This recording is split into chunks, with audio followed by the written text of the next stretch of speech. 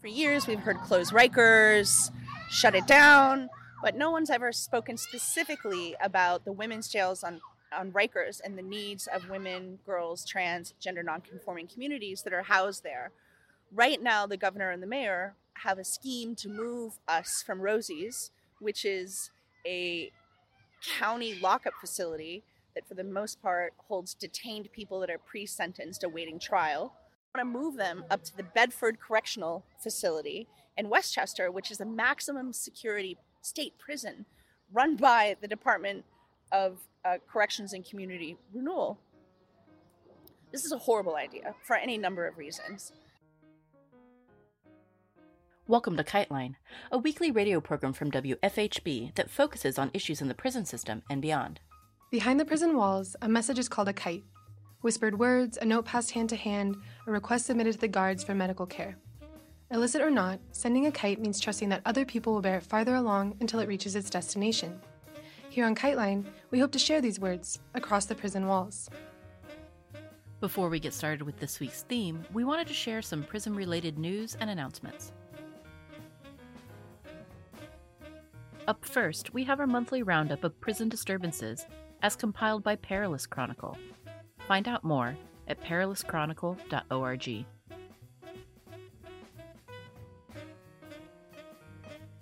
On October 2nd, 2 prisoners held at Independence County Jail in Batesville, Arkansas, are facing felony charges for a disturbance and escape attempt at the jail. According to White River Now News, a computer tablet was thrown on the floor and began to smoke, leading to an evacuation to the recreation yard while the smoke was cleared.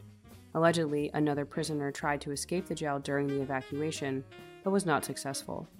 Both the prisoner who threw the tablet and the one who tried to escape have now been charged with, quote, impairing the operation of a vital public facility and criminal mischief. On October 14th, 5 prisoners escaped from the Baton Rouge Juvenile Detention Center in Baton Rouge, Louisiana. According to incident reports, the detainees attacked guards and stole facility keys and then unlocked the cells of others that escaped. They exited through a door near a courtroom and then allegedly stole a car belonging to one of the guards. Officials said the detention center is understaffed and the facility is, quote, antiquated.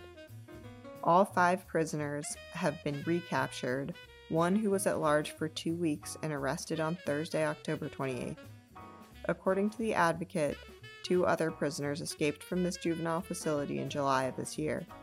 They were recaptured a day later.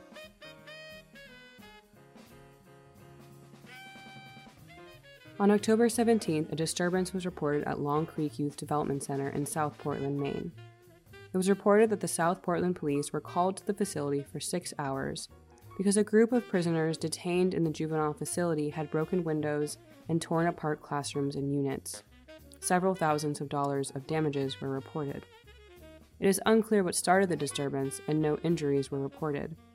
WMTV also reported that there were 5 other incidents in August and September this year at the same facility, causing more than $100,000 in property damage.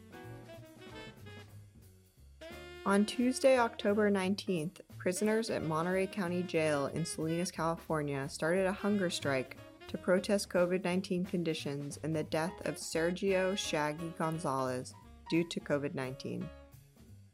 The hunger strike started shortly after an outbreak of the Delta variant in the jail in September, and after the death of Gonzalez on September 24th.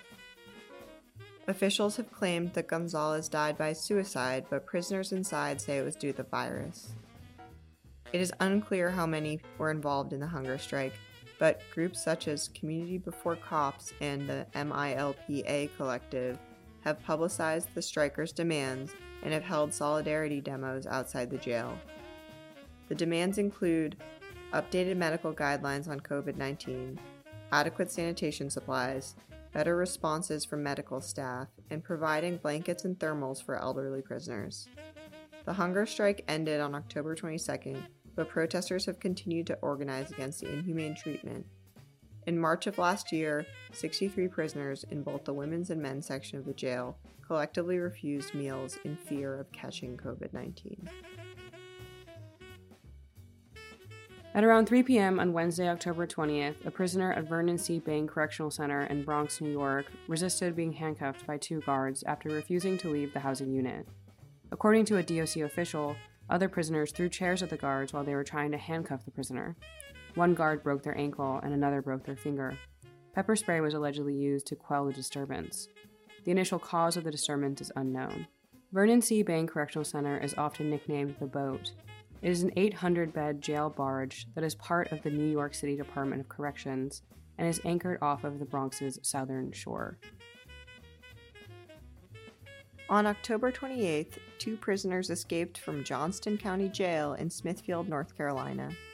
According to Johnston County Sheriff Gary Dodd, 1 prisoner broke through a concrete wall in his cell that allowed him access to a maintenance area. He went through the plumbing system and allegedly stole a vehicle. It is unclear how the other prisoner was involved. 1 prisoner was recaptured shortly after the escape, the other was located by the police a day later, October 29th. According to KXII News, a pursuit ensued and the prisoner was shot by the police. His injuries were reported to not be life-threatening. On October 29th, 2 prisoners escaped from the LaFleur County Detention Center in Poto, Oklahoma. According to KMBC News, the prisoners escaped through a hole in a steel wall, knocked out a window, and escaped from the facility. Allegedly, an unlocked truck with keys inside was taken outside of the facility. Both prisoners have been recaptured. On October 27th, environmental and human rights lawyer Steve Donziger, whose case we reported on before, turned himself into a federal prison in Danbury, Connecticut, to begin serving a 6-month sentence for 6 counts of criminal contempt of court for refusing to turn over his laptop and other electronic devices to the giant oil company Chevron. He argued that doing so would jeopardize his client's privacy. Donziger has already spent over 800 days in home detention, where he was forced to wear an electronic ankle shackle that monitored and restricted his movements. In suing Chevron, Donziger won a $9.5 billion lawsuit on behalf of 30,000 indigenous people in Ecuador. For years, Chevron dumped carcinogenic waste from its oil extraction operations in the Ecuadorian rainforest, killing thousands of people and ruining their land and water. Chevron refused to pay to clean up the wreckage despite losing the court case, and instead began a lengthy vendetta against Donziger. Donziger said the intention of the vendetta was to intimidate climate justice activists and prevent them from going after corporate polluters. The U.S. government illegally kidnapped, imprisoned, tortured, and plans to try Venezuelan diplomat Alex Saab for the quote-unquote crime of daring to defy U.S. sanctions against his country and seeking to procure food, medicine, and other essentials for the Venezuelan people. Sanctions, more properly called unilateral coercive actions, collectively punish a country economically, causing hardships and even death among its people. Venezuela is struggling to provide its people with basic necessities because of U.S. sanctions, coupled with the COVID-19 pandemic. When he was captured by the U.S. in June 2020, Saab was trying to negotiate the purchase of food and medications from Iran. He was arrested in Cabo Verde while en route for a trade deal that would have helped Venezuela obtain essentials amid the U.S. blockade. Saab was illegally held in Cabo Verde as the United States tried to obtain permission to extradite him on the basis of unfounded charges of money laundering. When that failed, the U.S. used extraordinary rendition on October 16th to bring him to Miami, where he is currently imprisoned. The U.S. is trying to make an example of Saab to deter others from flouting U.S. sanctions. On October 24th, 30 protesters rallied in Miami against the illegal U.S. extradition of Alex Saab. The U.S. Hands Off Cuba and Venezuela South Florida Coalition hosted the event, which took place in Miami in front of a Simón Bolívar statue. Another Free Alex Saab protest took place on November 1st, outside the Miami Federal Detention Center. We condemn this illegal attempt by the U.S. justice system to imprison and put on trial a Venezuelan diplomat. The U.S. has a long history of furthering its imperialist agenda by making false accusations against the forces in its way, international and domestic. The only way to win in the face of this is solidarity between these forces and fighting back, said Will Blake of the Committee to Stop FBI Repression. 1.4 million children in the U.S. have an incarcerated parent. It's critical to the well-being of those children to be able to stay in touch with their parents. Because of the racist criminal justice system, Black families and communities are especially hurt by predatory telecom companies, which charge exorbitant rates for phone conversations between incarcerated people and their families. Currently, prison telecom corporations like Securus and GTL charge families as much as $16 for a 15-minute phone call. Federal legislation is needed to combat these cruel practices. It's important for Congress to pass the Martha Wright Prison Phone Justice Act, so children can speak with their incarcerated parents without suffering financial hardship. The bill would require the Federal Communications Commission to place a cap on how much prisons and jails can charge incarcerated people and their families for phone calls. Recently, 8 House representatives have co-sponsored the legislation, which indicates public pressure is working. Advocates of the bill say that families shouldn't have to make a decision between being able to speak with their incarcerated loved one and pay bills, but that's the reality that many families are facing.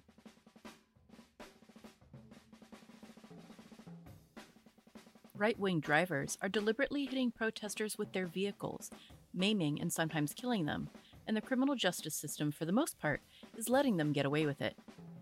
A Boston Globe survey found that many drivers who had injured people either weren't charged with a crime or never faced a felony charge.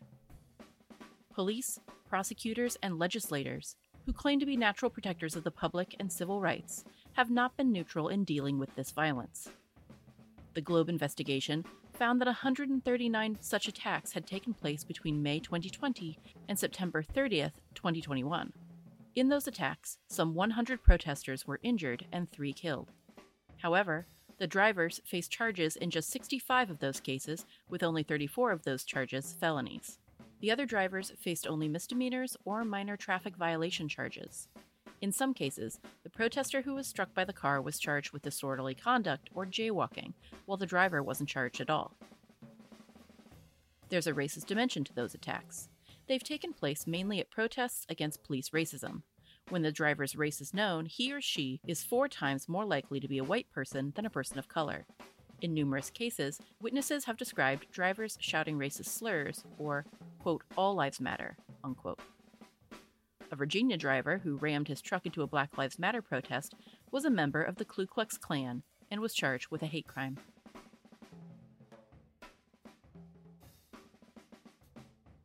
And now, we finish our conversation with Kelly Grace Price about the campaign to close Rosie's.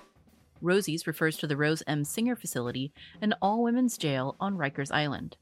On average, Rosie's detains around 630 women, girls, transgender, gender nonconforming, and intersex females while they await trial. Suzanne Singer, the granddaughter of the jail's namesake, wrote an op-ed for the New York Times highlighting the abuses at Rosie's.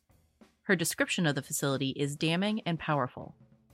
Quote, "Many of the women incarcerated at Rosie's should never have been committed there. 85% of them are mothers. A similar percentage have substance abuse disorders. Most have suffered trauma and violence at the hands of men, and 2/3 report to having a mental illness. 70% of the women at Rikers are awaiting trial. Pretrial detention should be eliminated for low-level, nonviolent crimes. Rather, these women should be sent to community-based alternative programs. The Rose M. Singer Center was supposed to be a beacon to the world, a place where women caught up in the criminal justice system would be treated humanely and kept safe. The jail has not lived up to that vision, however. Instead, it has devolved into a torture chamber where women are routinely abused, housed in unsanitary conditions, and denied medical and mental health services. They are treated as less than human, not as our grandmothers, mothers, daughters, and sisters." Unquote. Last time, Kelly Grace Price walked us through the basics of the Rose M. Singer facility, including examples of the corruption and greed that permeate the New York Board of Corrections. This time, Price discusses issues with prisoner advocacy groups and the ways in which Rosie's puts undue pressure on its female inmates, pressures that male prisoners in different Rikers units don't have to face. She references abuses at the Bedford Hills facility, an upstate institution that many women are transferred to from Rosie's. Content warning for sexual violence.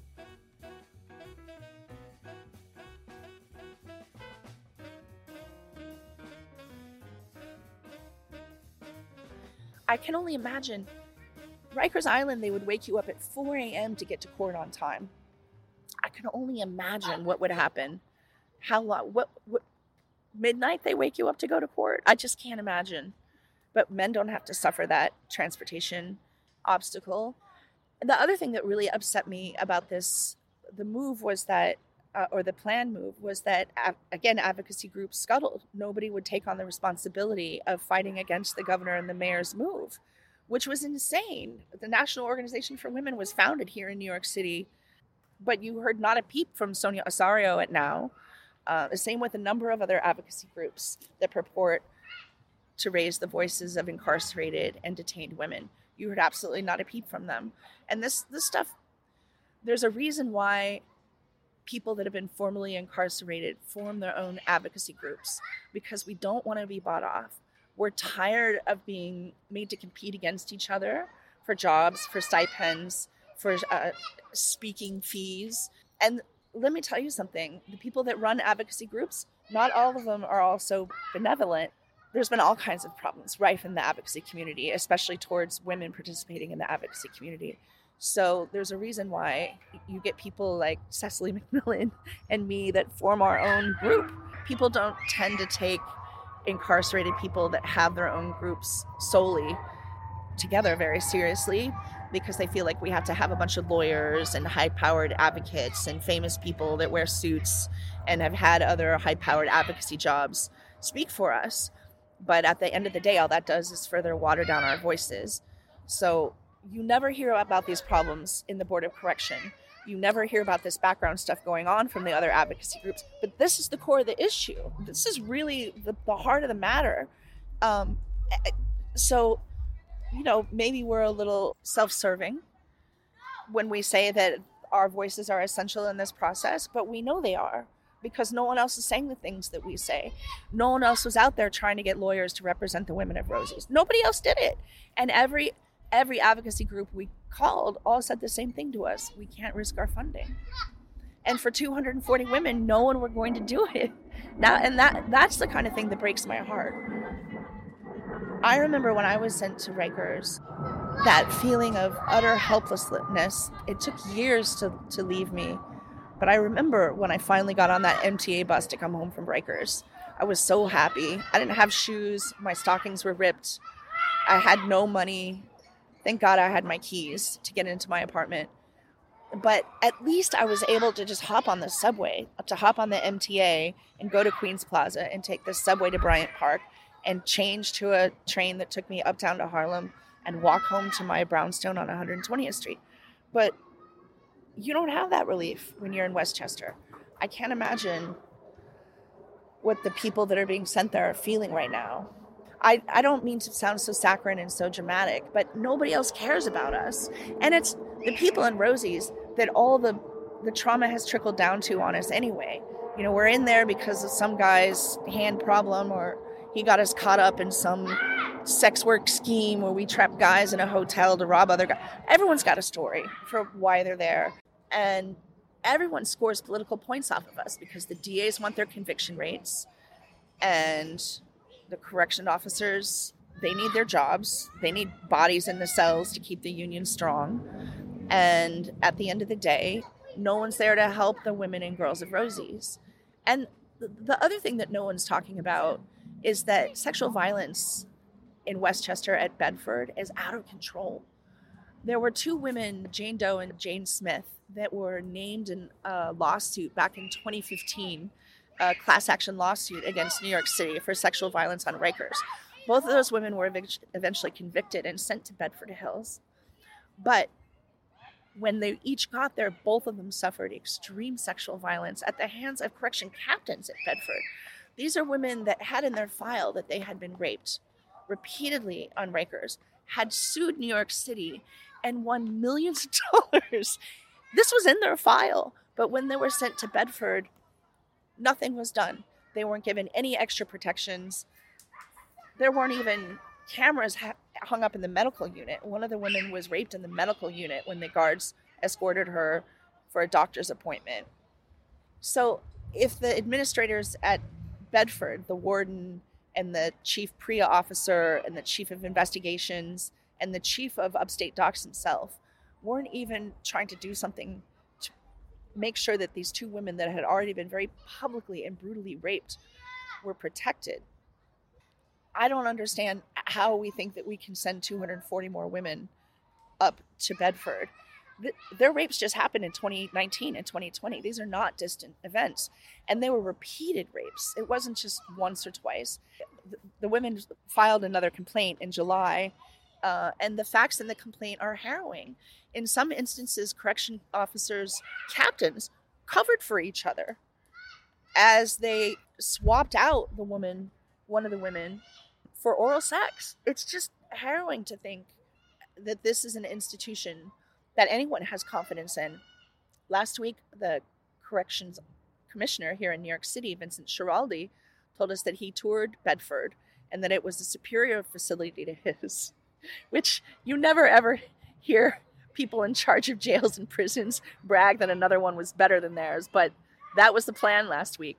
And you heard Vincent Schiraldi say what a wonderful facility it was, how they had great programs, and how they were going to have buses that would take people from New York City up there, and they would install new kiosks and make sure everybody's medical care was contiguous. And all I had to say to Commissioner Schiraldi is, Commissioner Schiraldi, on your visit to Bedford, did the 7 dwarves make you a meal? Did Cinderella make everybody's bed? Did Bambi come and hug you? Did Thumper bring you a flower? Because you're living in Fantasyland. There have been, in the last 5 years, 9 corrections officers charged with sexual assault at Bedford. And the same amount of time at Rikers, and I guarantee you there's the same amount of rapes and sexual assault going on, 2 corrections officers. One was a woman, was charged with sexual assault. The other thing that is horrible about sending women upstate to docks regarding sexual assault is the upstate docks corrections officers contract allows the corrections officers union to have the last say on discipline for acts of sexual violence against people caged. We've been trying to change that contract for years. We pushed really hard a few years ago in 2018, 2019, when that contract was up for renewal and they were renegotiating it. We did everything we could to get that particular clause pulled out of the contract, but Cuomo let it stand. And now that contract is still valid for a few more years. So even if you're someone that's been sent to Bedford and you're raped violently, gang raped, it's the corrections officers union that gets to decide what their final punishment is. This is outside of the criminal court, of course. But the barrier to get local DAs to prosecute corrections officers is very, very high. So most of these things are handled in the oath court, which is the private internal agency disciplinary court. In those proceedings, it's the corrections officers union that gets final say so over the oath appointed judges for what the punishment is for things like, forcing oral sex on someone in your care and custody. We don't have that, thank goodness. Our contract here in New York City with our corrections officers is pretty miserable, including giving them unlimited sick time, which has created all kinds of havoc. But we don't have that particular clause. Anyone that thinks that moving women and girls to Bedford is a good idea is purely on the mayor's payroll. And I'm very upset with the governor. I would have thought that she would have approached these matters a little more carefully, especially in this environment of gender equity that she's been championing so vocally. And so I'm a little dismayed about who's in her ear and who's advising her on these matters. We've made every attempt to get in her ear, but of course it's been unsuccessful, but we're going to keep trying. At the end of the day, I do believe that we will prevent the transfer of women permanently to Bedford, but it's definitely going to take some time to undo the work that has already started in motion. And I'm only hoping that we can get some high-profile people involved to try and, throw a wrench in the machine, because they're the only people that the mayor and the governor seem to listen to. I've suggested to the Board of Correction that they sue because they have organizational standing. Really, they're the entity that are supposed to be managing rule change processes that govern the way that people are treated while in custody. So I'm not going to hold my breath for that. But it would be really cool to see if we had some advocates on the board that were slighted enough by this procedural undermining that they actually stood up and shot an arrow back at the mayor's office's plan. I doubt that will happen. I don't think people want to mire themselves in that kind of litigious advocacy, but we're only one small organization, and the other criminal justice organizations out there have all already drawn their line in the sand. They've decided that they'll be supporting the mayor and the governor on this specific plan, and we're at a loss. We hope that our message is lofted high. We really thank Prison News Network for listening to the work that we're doing to try and stop the wheels. We're an organization that does not take money for our work for a reason. So we're not asking for people to support us. We're not asking for people to mail us checks or Venmo us money, but we're asking for your voice. There's more women in New York City than men by a couple percentage points. And I was one of those women that had never been arrested before, had never been incarcerated, was ripped asunder from my happy life as a photo editor and thrown on Rikers Island. I don't think people understand how quickly your life can change. And I ask anyone that listens to your program, there's a sign-on letter that we put out there to stop the transfers. Sign on to that. But just in general, don't allow gender inequity to stand as policy. This is something as women and as feminists that I think needs to be a mandate. When there's a convenient plan that requires a slight ebbing of our rights, it's not okay. It's not something that we can barter with. It's not something that we should use for political horse trading. Gender equity is the essence of our livelihoods and the essence of our ability to live as free thinkers, free people, to participate in society equally. And it shouldn't be a mandate that people just shove aside because they think that the Me Too movement is passé. This should be the lifeblood of everyone's advocacy. Just because we're in jail does not mean that we're different than you are. If you consider yourself a feminist, this is an issue that you should be addressing.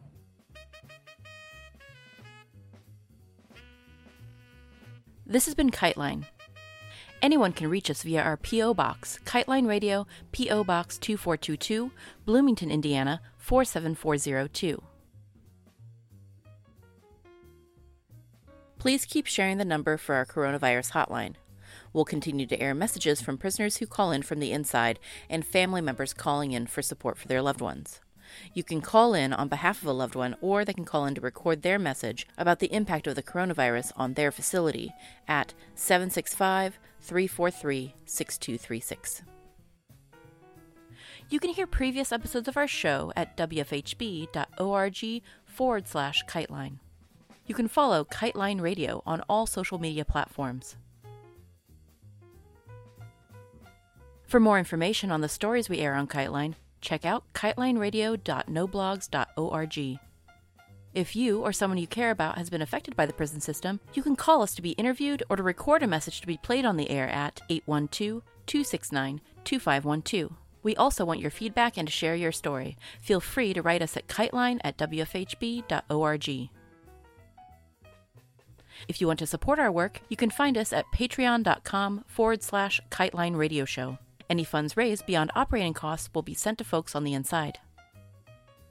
KiteLine is intended as a means of communication between people across prison walls. KiteLine, WFHB, or any affiliates airing this program are not responsible for the opinions expressed on the show. Please join us every Friday for more stories, news, and insights about the impact of prison on our community. Thank you for listening.